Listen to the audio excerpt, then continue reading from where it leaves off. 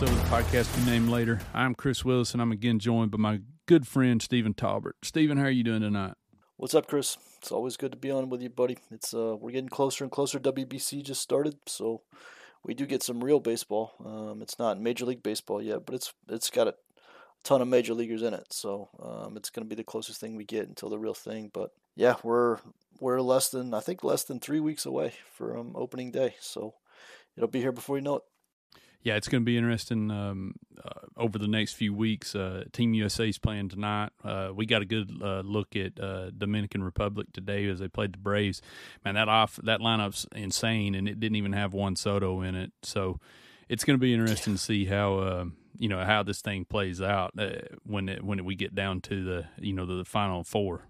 Yeah, and they had Wander Franco and Ketel Marte coming off the bench, and didn't have Juan Soto, and they're still ridiculous. I mean, that's like the best team I've ever seen, I think. So that they should win. I mean, if baseball is random, of course, in small samples, so they probably won't win because that's just how baseball works. But if in just terms of pure talent, that's one of the greatest teams ever assembled. Yeah, I mean, it was one of those deals today where you kind of felt sorry for those Braves pitchers because they just kept throwing MLB All-Stars at them top to bottom. But anyway, we've got a pretty loaded rundown for tonight, so we're going to get right into it. Just to update the outfield situation, we were talking about the storylines for spring training. We started this last week, so wanted to kind of look at it, and I mean, it still looks pretty good. I mean, when you look at everything so far, Sam Hilliard played pretty well, 6 for 16. Eli White turned heads early. Kevin Pillar's got a couple of homers. Forrest Wall's a guy you and I didn't even talk about, but he's played well. He's on a minor league deal. I'm kind of excited to see him at Gwinnett. Honestly, I don't think he's going to crash the party and land one of these bench spots, but I think his performance has warranted us mentioning him tonight. And with Acuna and Rosario at the WBC, all these guys are going to be seeing, a lot of action. But, which of these guys has any of them stood out to you? I mean, to me, they're just all still kind of in this pretty tight group together. I think the guy I'm probably focused on most at this point is probably Pillar, just because, we all know Snit and how much he loves veterans. And not just him. I mean, all managers love to have veteran players and veteran leadership on the team, and Pillar's been around. He's a highly, highly respected guy. He's right-handed, so he complements Michael Harris and Eddie Rosario well. He can play all three outfield spots, which of course is extremely valuable. So I'm leaning more and more towards Kevin Pillar making the team, being more likely than him not making the team. Now, obviously, if he falls off a cliff, these last few weeks, and like you said, they're going to get plenty of opportunities to show what they can do. But, he's the guy that I'm probably most focused on at this point. I'm still interested with Sam Hilliard. There's all this talk, and there's a lot of talk in the offseason about his potential, and, he's got some things that, can be interesting if you can kind of tap into it. So I don't want to completely write him off, and he's another guy that can play all three outfield spots. Eli White's a guy that can play all three outfield spots. So, I do like that the Braves went with a ton of defensive versatility with these guys. And, the wild card, of course, is still Jordan Luplow, who we haven't seen at all because of the oblique injury. And, how good is he? Is he a guy that's more likely than not to start on the IL? Is he going to be ready in time? That's obviously going to decide some of this stuff. But, yeah, I would say overall, just the first couple of weeks of spring training, Kevin Pillar is probably the guy I'm most focused on because, again, he just has so much respect in a clubhouse that I could very easily see a scenario where Snit just wants him on the team, even if he's not as a huge on-the-field contributor, as somebody in the clubhouse and a veteran. And obviously he's played well to start. He's already got a couple home runs in spring. So, if he plays well on top of that, then it just cements his case even further. Yeah, I agree, and I keep going back and forth, but I mean Sam Hilliard, he's out of options, so he needs to make the club, or they'll have to expose him to waivers. So, but I'm really intrigued by him. He hits the ball really hard. He's a big guy. pretty good defensively, can move to be such a big guy. And then Eli White, same thing. You know, you and I talked a good bit about him last week. I think he slowed down a little bit since that hot start, but, you know, still played pretty well. And like you said, he started all over the outfield, you know, played center, played right. Having that versatility, I mean, you think back to last year, what shape the outfield was in and how few options they actually had. And, you know, this spring's a completely different story from a versatility standpoint. Alex talked about it a little bit in the off season, and we've talked about it a little bit in Slack.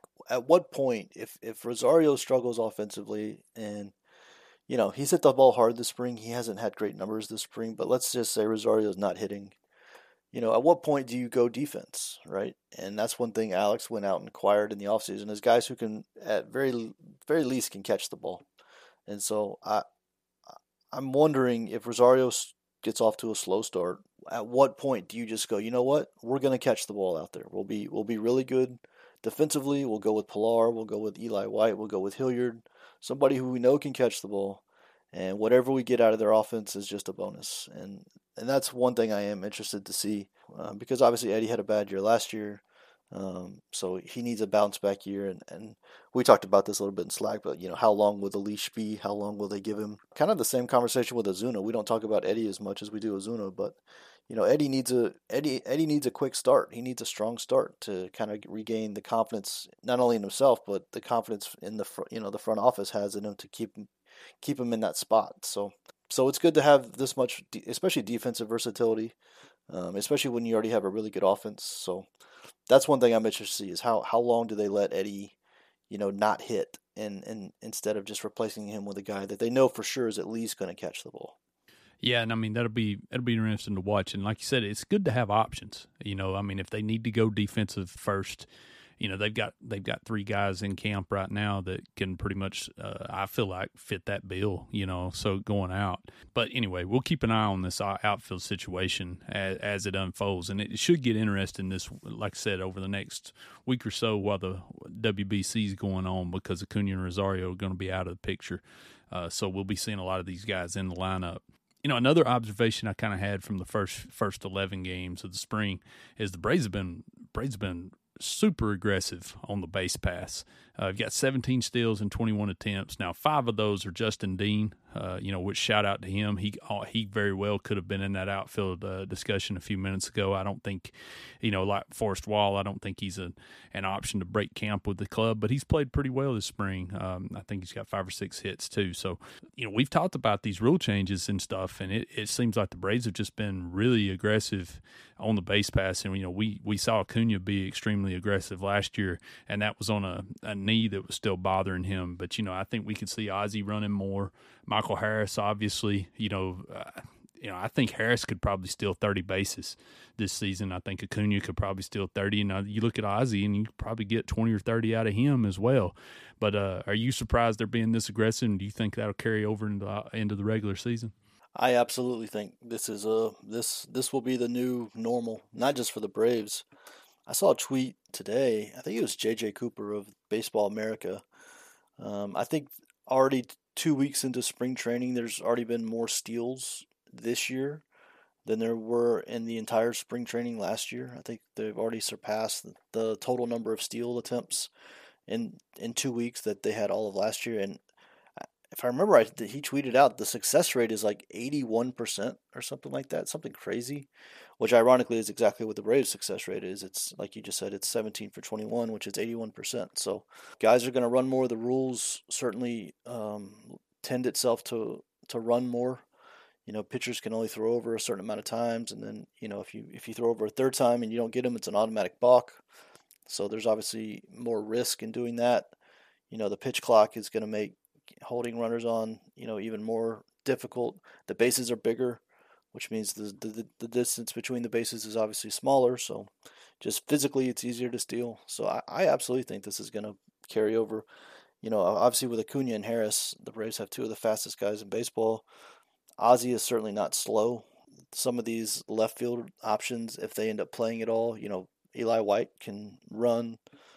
So I think the Braves could absolutely carry this over. Dansby was obviously a big part of the run game last year, and he's not there anymore. And I don't think Grissom is quite the same guy in terms of foot speed, but with Acuna and Harris, certainly. I mean, those guys could get 30, 40 bags each on their own. So I wouldn't be surprised at all. Like you said, Acuna was crazy aggressive last year, and that was before all these rule changes. And he's always been crazy aggressive on the bases. So I don't, especially if he's 100% healthy, I certainly don't expect that to change. And if anything, it's going to go up. So yeah, it's good to see. I enjoy stolen bases. I'm not one of these stolen bases kind of left the game, and a lot of people were fine with it. I enjoy stolen base. I enjoy that part of the game. I enjoy seeing fast guys run on the bases. I think it is entertaining. So I'm excited about it. I think it'll be a thing all over baseball, and we're gonna see probably more steals in 2023 than we've seen in a long time. Yeah, I think it's a good thing just because it'll give the Braves another element to their offense. It seems like in the past, we sat around waiting on that 3-run home run. This at least puts pressure on the defense. They've always been aggressive going first to third and taking advantage of that speed. But, this is a way you can jumpstart an offense in a lot of ways. So I'm excited to see it. I am interested. I know spring training, they're not holding guys the same way they will in the regular season. I've seen a few throw-overs. You're not seeing a ton of them. But I do think, I was thinking about this today. I wonder if this is going to bring the pitch out back into the game. Because, if you've thrown over twice, that third pitch probably should be a pitch out, honestly, because the guy's going. A thing, and if you're a guy like Sean Murphy, but I think you're going to see a lot of catcher throws to first to try to keep these runners honest. It's going to be really interesting, just to see how teams try to defend it, because, if you throw over twice, it's almost like that runner's going to, I think he's going to be super aggressive at that point, even though they could still throw over again, obviously, but if they don't get you, then you're getting second base on the balk. So that's going to be interesting to see. I like it. I think I think this roster's built in a lot of ways to take advantage of it. So, I think that's something that we're going to see a bunch of. The success rate is something to watch, right? Because that's always been the thing. That's always been the rub with stolen bases is, is giving up being on first base worth the chance of being on second base? And that's always the math that's been done is, you're risking not being on first base for the opportunity to be on second. And the math has always really said, unless you're doing it at like a 70-75% clip in terms of being successful, it's not worth it, because having no one on is way more of a deterrent than having a guy on second base versus first base is a net positive. So the math has always kind of said don't do it unless you're going to be successful at least 70-75% of the time. And so where the success rate falls with these new rules is going to be interesting to me. That's why I was interested in that J.J. Cooper tweet, because he said it's been 81% league wide, and if that's the case, then you're going to see people run like crazy, because at 81% you're beating the math. And so and we know that teams are driven by math these days. And so if you're running at such a high clip where you've essentially beat the math, then you're going to see it like crazy, and you're going to start seeing rosters. Different guys make rosters because of it. You'll see that kind of one speedy guy on the bench that we sometimes see in the postseason, but we don't see a lot in the regular season. That could come back in the regular season just because it's so valuable. So it could potentially change the game a lot, and it's definitely something interesting to watch with these new rule changes. Shifting gears a little bit, since we're talking about the roster, I was working on a roster prediction piece earlier this week. I didn't get it on the line, so I thought we'd just talk about it tonight on the podcast, honestly. So there's not a lot of controversy here, I don't think, especially with probably the regulars. I'm gonna read this off, and then you kind of chime in if you see something there that you want to talk about. But I think the position players are pretty much set. You got Sean Murphy at catcher, Olson at first, Ozzie at second, Vaughn Grissom at shortstop, Austin Riley at third base, Rosario, Harris, and Acuna in the outfield. Obviously, Grissom, if things went south in a hurry, that could change. But I think he's handled himself pretty well the first couple of weeks of the spring. I think the most controversial thing here on my list will be Marcell Ozuna penciled in as the DH. Obviously, I think Travis d'Arnaud will see some time there. Brian Snitker said, I think it was last week actually, that Ozuna was going to be on the team. I don't know if that's just him talking, if he knows that, if front office could if things could still change. But I do feel like there's a pretty good chance that he's going to be the DH on opening day, and he's going to get a shot. I mean, it's piggyback off that conversation you and we were having about Rosario, and fast starts. I think the same thing applies for Ozuna. I wonder how long they would give him, how much leash he'll get as far as this goes, but haven't seen anything that makes me suggest that he's not going to be on the roster now. Travis d'Arnaud gets a bench slot. Orlando Arcia gets a bench slot. And then those last two spots are the kind of the interesting ones. I went with Sam Hilliard right now and Kevin Pillar, and the reason being is I haven't heard Alex Anthopoulos say it this year, but in the past they've wanted to keep as many options open as possible, and in some cases, might not have opened with the best 26-man roster that they had. Not saying that Hilliard and Pillar is not part of the best 26, but Eli White has options. Jordan Luplow has options. Luplow hasn't played yet. We haven't really had an update on that, on his situation with his oblique. So, what do you think about those bench spots, or is there anything that I missed here? No, I don't. I mean, there really is not a ton of drama here. The last two bench spots, like you mentioned, are really the only ones. I'm with you. I don't really see a scenario where Ozuna doesn't at least start the year. They're going to give him a chance to hit, and he's either going to hit his way, into the lineup on a regular basis. One thing I am interested to see is if he doesn't hit, right? If he doesn't hit, will they just sit him on the bench?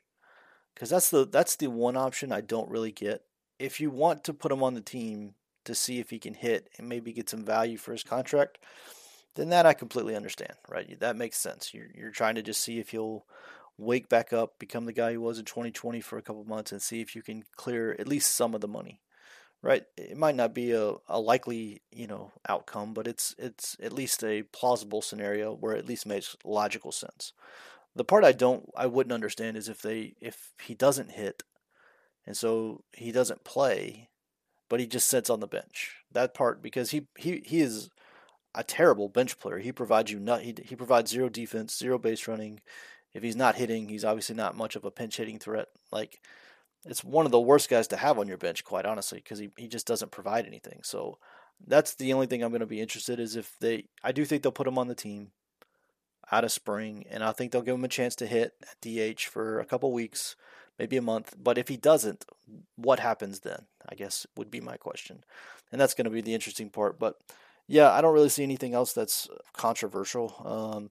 I agree with you. I think Hilliard will be on the team just because he doesn't have options. And like you said, keeping all your depth is usually more important than trying to put the exact, best 26 guys on the opening day roster. So, I think that's going to help Hilliard a lot that he doesn't have options. Pillar, yeah, we talked about that earlier. I think Snit's really going to want him on the team. So I don't see anything there I would even correct or change. I'm pretty much in agreement on the 13 position players.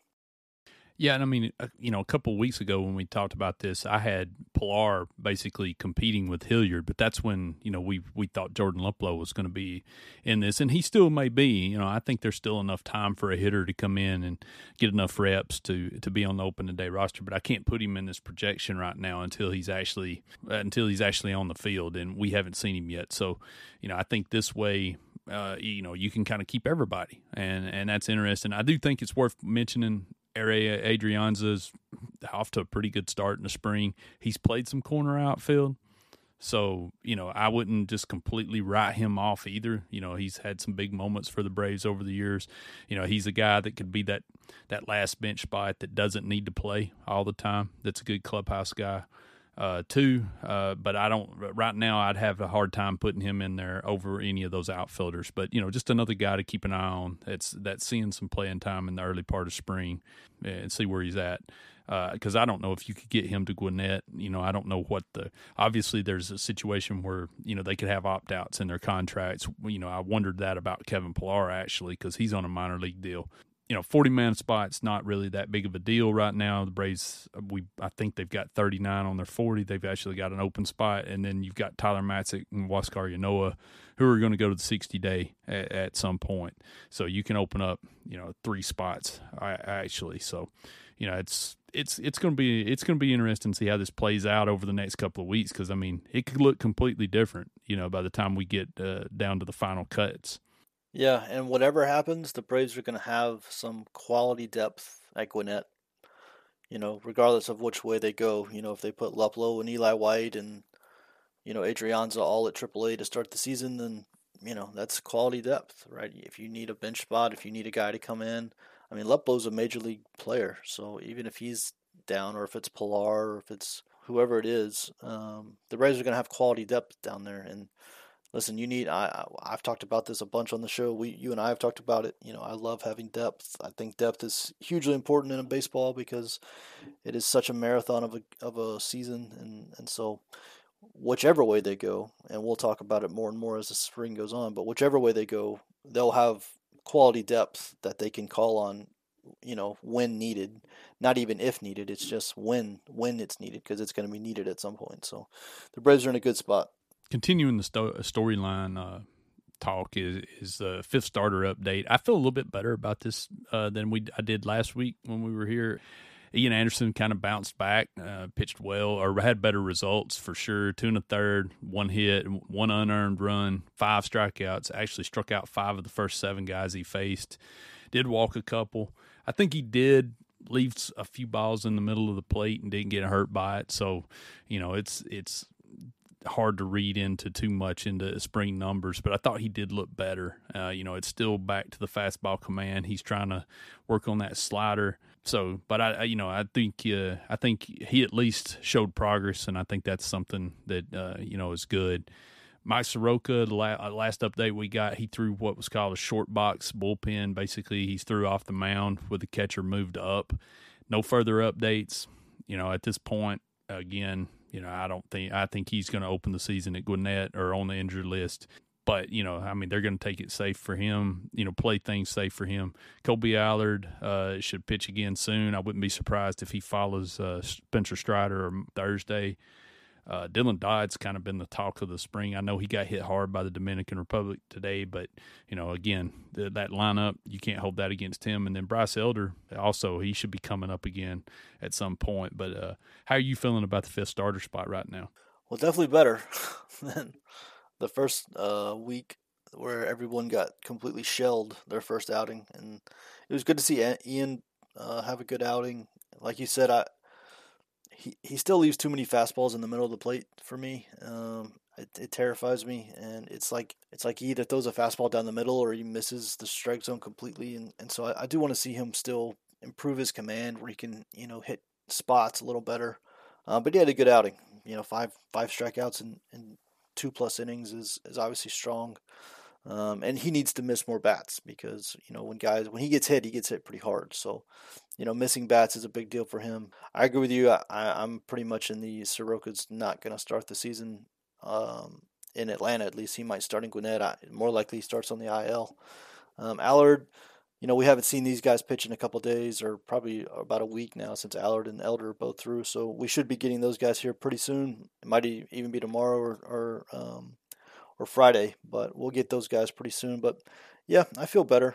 I would love to see Ian Anderson just take complete control of this, this spot, and just almost like Grissom has done at short, and just take all doubt out of it, all questions out of it, and just, this is the guy.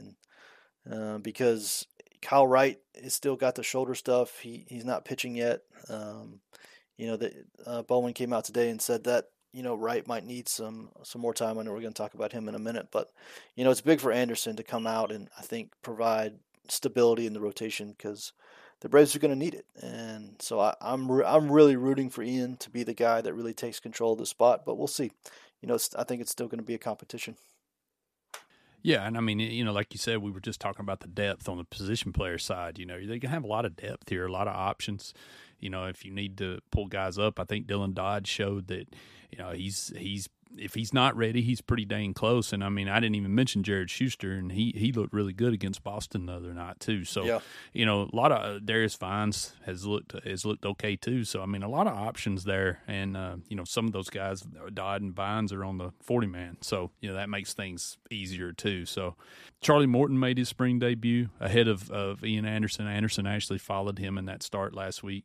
2 2/3, allowed a homer, struck out 2. I thought the curveball looked pretty good. If you remember last year, he kept hitting guys with that curveball. He just had at times he didn't have any feel for it. I mean, he still racked up the strikeouts and whatnot. But, I thought Charlie looked pretty good the other day. I think he was kind of angry. He didn't get to finish that third inning, but, you come out of the game right there with runners on. And, for him to come out in his debut and go 2 2/3, I thought that was pretty good. And then, like you said, Kyle Wright, he threw a bullpen session, may throw live BP Friday, could possibly debut next week. That would give him, according to Bowman, I haven't done the math, but I think that would give him about 3 starts. And I think, he's going to be on a pretty similar track as Charlie Morton. I think there's time there. Braves are going to have some flexibility with an off day in those first 2 series. So they can push him back if they need to there as well. So, but what'd you think about Morton's first start?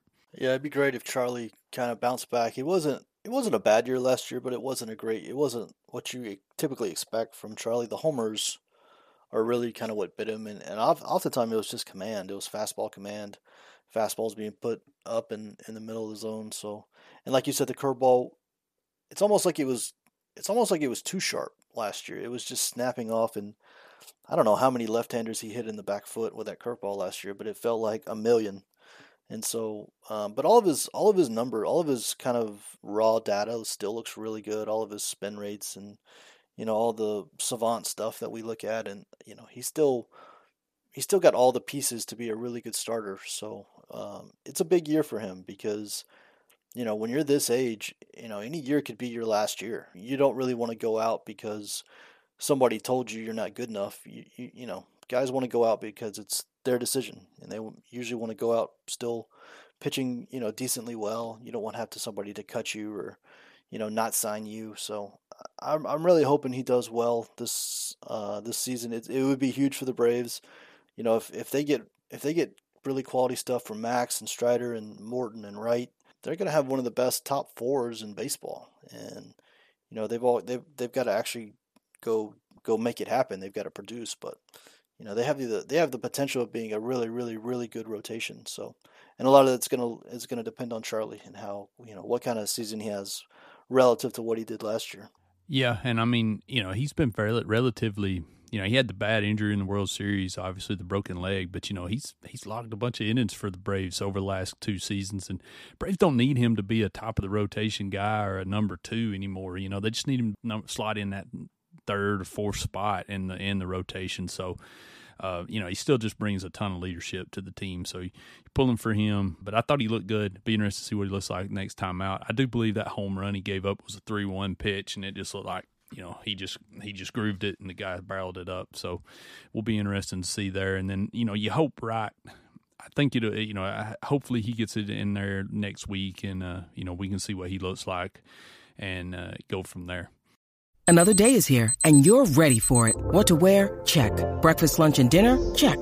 Planning for what's next and how to save for it? That's where Bank of America can help. For your financial to-dos, Bank of America has experts ready to help get you closer to your goals. Get started at one of our local financial centers or 24/7 in our mobile banking app. Find a location near you at bankofamerica.com/talktous. What would you like the power to do? Mobile banking requires downloading the app and is only available for select devices. Message and data rates may apply. Bank of America N.A., member FDIC. Okay, to look in the pitching side of the roster projection, the rotation, I mean, like you said, the top 4 spots are pretty much set. Max Fried, Spencer Strider, Charlie Morton, Kyle Wright in some order.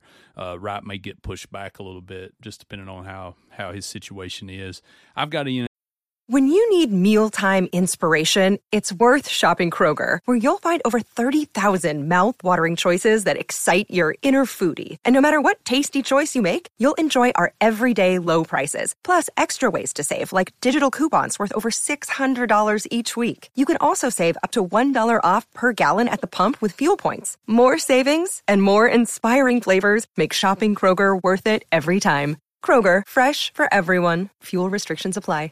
Anderson in that 5th spot right now. I think he's going to get the benefit of the doubt because he's been there before. I mean, if it's not Anderson, this is the question. If it's not Anderson, if Anderson goes to Gwinnett to start the season, who do you give the edge? Is it still Elder for that last spot? Yeah, I have a hard time seeing anyone but Anderson or Elder being that fifth guy just because of experience. I mean, Elder did it last year. Anderson's obviously done it for a couple of years. That managers just have faith in guys that have done it, that they've seen do it. Not that Kolby Allard doesn't have experience, but he doesn't really have the success that those other guys have had. Now, obviously, if Soroka was healthy and pitching, it would be a completely different ballgame because that Soroka would be a legitimate guy who could unseat either Anderson or Elder if he was pitching better. But with Soroka still being down and unlikely to be ready for the season, I have a hard time believing it would be anybody other than Anderson or Elder. And if Anderson just looks competent out there, I think they'll give him a shot. I think if nothing else, just because he's kind of earned it more than anyone else.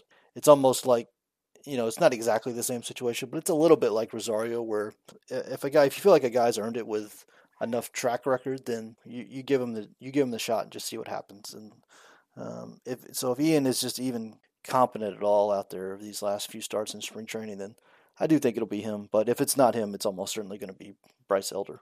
I agree. Bullpen's kind of interesting too, and I feel pretty strong about 7 of the 8 spots here. It's going to be interesting to see what happens in that 8 slot though. Got Iglesias, AJ Minter, Colin McHugh, Joe Jimenez, Lucas Litke, Dylan Lee, and Kirby Yates. And then for the final spot, I've got Jesse Chavez penciled in there. I know Chavez has been knocked around a little bit this spring. Other options include Jackson Stevens, who I don't believe is pitched yet, but he's on a split contract, so actually he could go to Gwinnett. Kolby Allard, I could see them opening the season with him as a long reliever, especially if there's any lingering concern about one of the starters not being fully stretched out.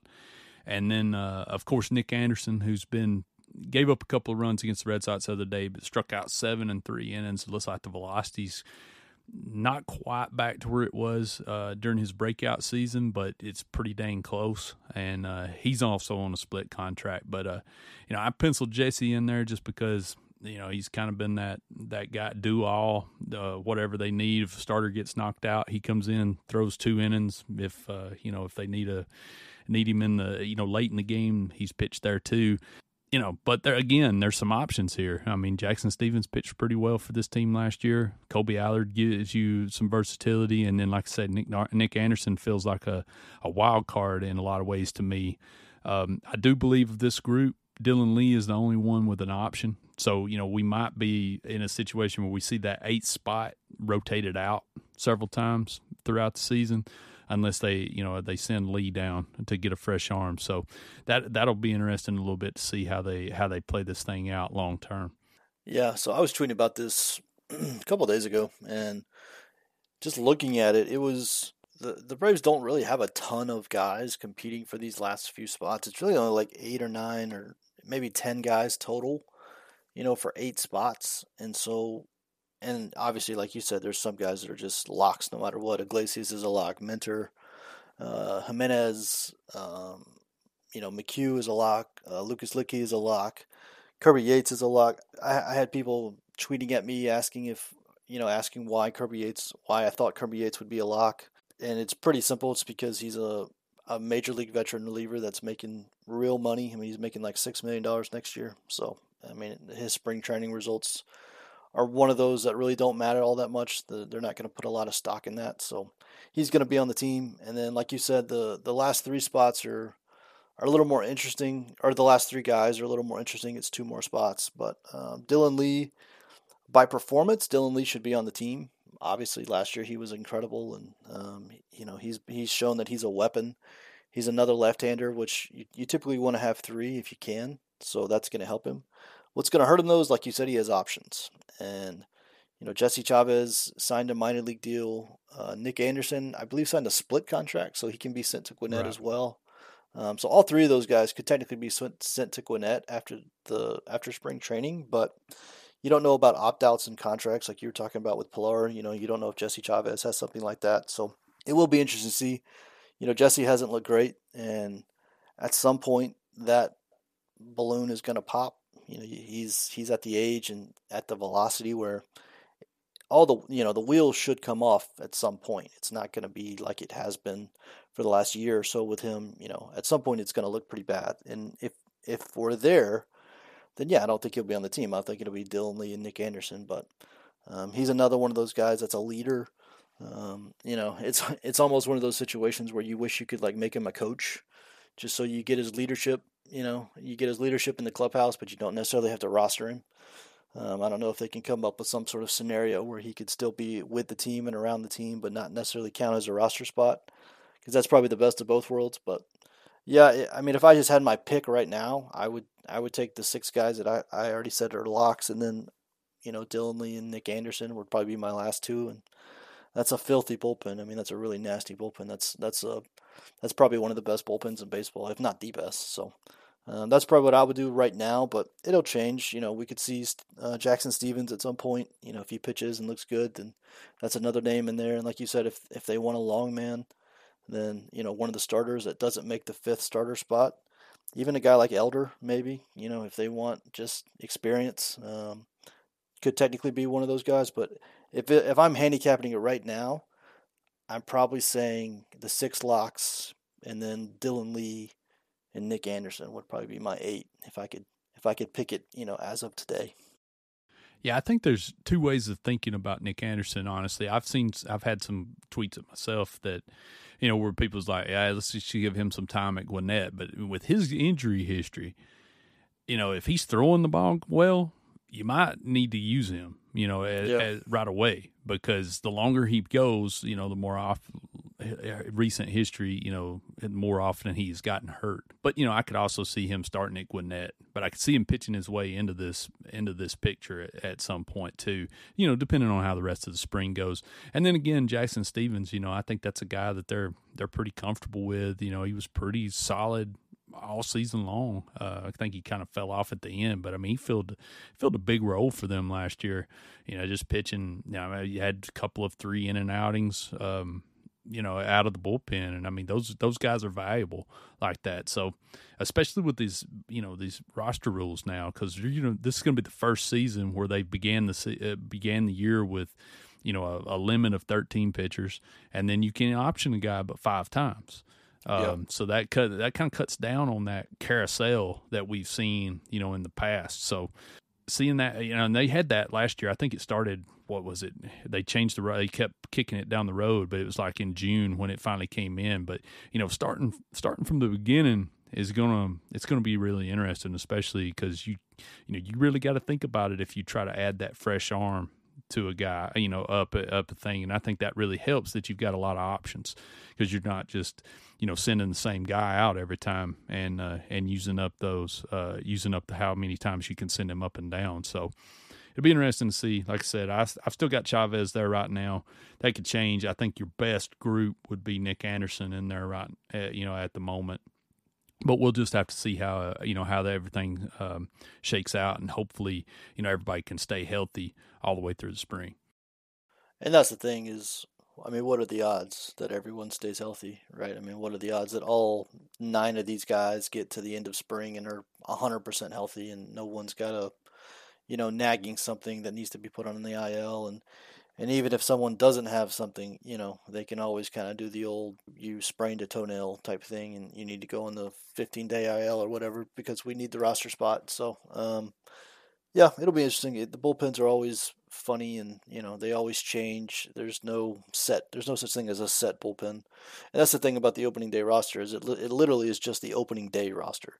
The second day of the season it can change. So we do make a lot out of the opening day roster, considering it's really only one day. It's only good for one day, and we've seen them make some changes very early in the season before. So even if you do make the opening day roster, it's not a guarantee of much. Especially if you barely made it. So all this stuff will change multiple times before we get to the end of the season. I think the overarching thing, from this little exercise we've done tonight, though, is the Braves have depth and they have options. And, really, if you look at the bullpen, Jesse Chavez is the only guy that doesn't have options out of those that we kind of listed as competing for the last spot. the position player side, I feel pretty good about the depth they have there. We hadn't always been able to say that, and especially, even in the last 5 years, we haven't always been able to say that, and they've won the division. So, I think that's a good sign going into the 2023 season. The Gwinnett Stripers should be a high-quality baseball team. I will say that. If you are in the Gwinnett area, then you might want to check out some games because you're going to see some major league level talent in Gwinnett a lot of the season just because that's kind of depth they have. So, yeah, if nothing else, I can say it will be a fun season in Gwinnett. If things go poorly in Atlanta, then we might all go hang out and watch some games in Gwinnett this season. Yeah, that rotation should be nuts. I mean, because you should see, I'm guessing Dodd, Schuster, Vines, and then potentially Soroka and Allard. That's not a bad AAA pitching staff, depending on, and you could see Ian Anderson there at some point. Bryce Elder, I forgot about Bryce Elder. So there's another one.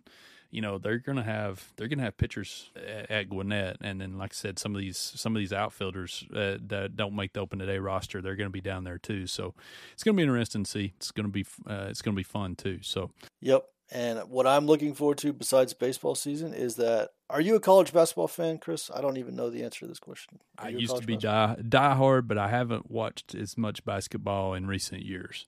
Bro, I am the biggest college. I cannot wait. Selection. This is championship week. We got Selection Sunday on Sunday. This is the greatest time. If you're a sports fan, this is the greatest time of the year. You got baseball about to start. You got NBA coming down the stretch. You got March Madness. You got the best golf tournaments if you're into golf. Man, this is like March and April are like heaven for a sports fan. So I'm so excited. I can't wait for the next kind of 3 or 4 weeks of sports. Yeah, it's going to be fun. It always is, and it's always interesting to hear Brad and Scott's takes on March Madness, and of course the NBA coming down the stretch too. So, but I think that's going to wrap us up for this week. Steven and I are both still on Twitter. You can follow me there at Chris_Willis, and Steven is B_Outliers, and we'll see you guys again next week.